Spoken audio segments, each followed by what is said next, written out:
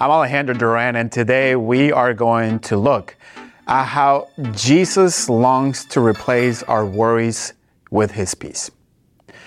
On April 5th, 2010, my stepdad took his last breath. He journeyed through the waters of a cancer diagnosis for 2.5 years before he was sent home. That day, we mourned the loss.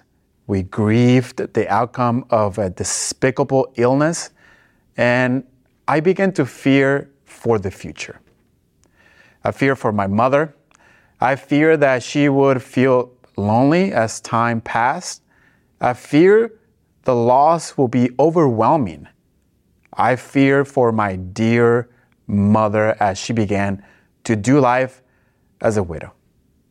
I fear for this unknown territory. I think many may be afraid of being alone. God created us to be in community. The thought of being alone is in plan A. Community is. Jesus had a perfect understanding of this concept. We worship a triune God who lives in perfect community, working in our lives in distinct roles, and this is good news for us today. When Jesus promised the Holy Spirit for His church, He said this in John 14:27. Peace I leave with you, my peace I give to you. Not as the world gives, do I give to you. Let not your hearts be troubled, neither let them be afraid. I don't know about you, but this promise is comforting to my heart because it is personal. Jesus isn't suggesting leaving the concept or comfort of peace. He's promised His own peace. He promised Himself to indwell your and my life. It's a supernatural peace that isn't available on Amazon.com or your local Walmart. And it isn't peace that you and I get from the comfort of any earthly circumstance. What you and I get is Jesus Himself through the power of the Holy Spirit. Therefore, we do not need to be afraid of being alone. Wow, what a word, right? But I must confess that at times I think of my Holy Trinity as God the Father, God the Son, and the Holy Scriptures, meaning that the Holy Spirit is nowhere to be found in my theology. Yet the reality is that He is so present, empowering, personal, and able to help, teach, remember, and aid our hearts to not be afraid.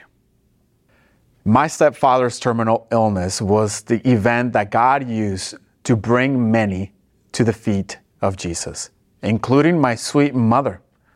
And through it all, she wasn't alone. She enjoyed an unprecedented peace that would surpass all understanding.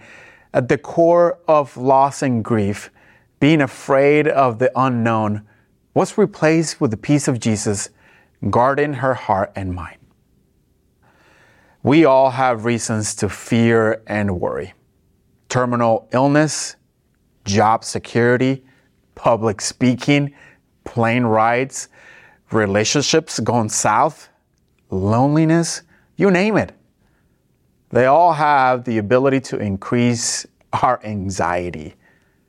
But Jesus has given us an invitation to win our days with His very presence, establishing a shield of protection over our hearts and minds so that we will not be troubled.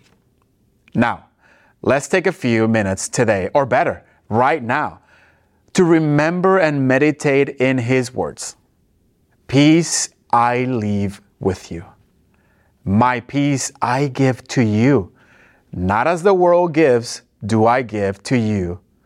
Let not your hearts be troubled, neither let them be afraid.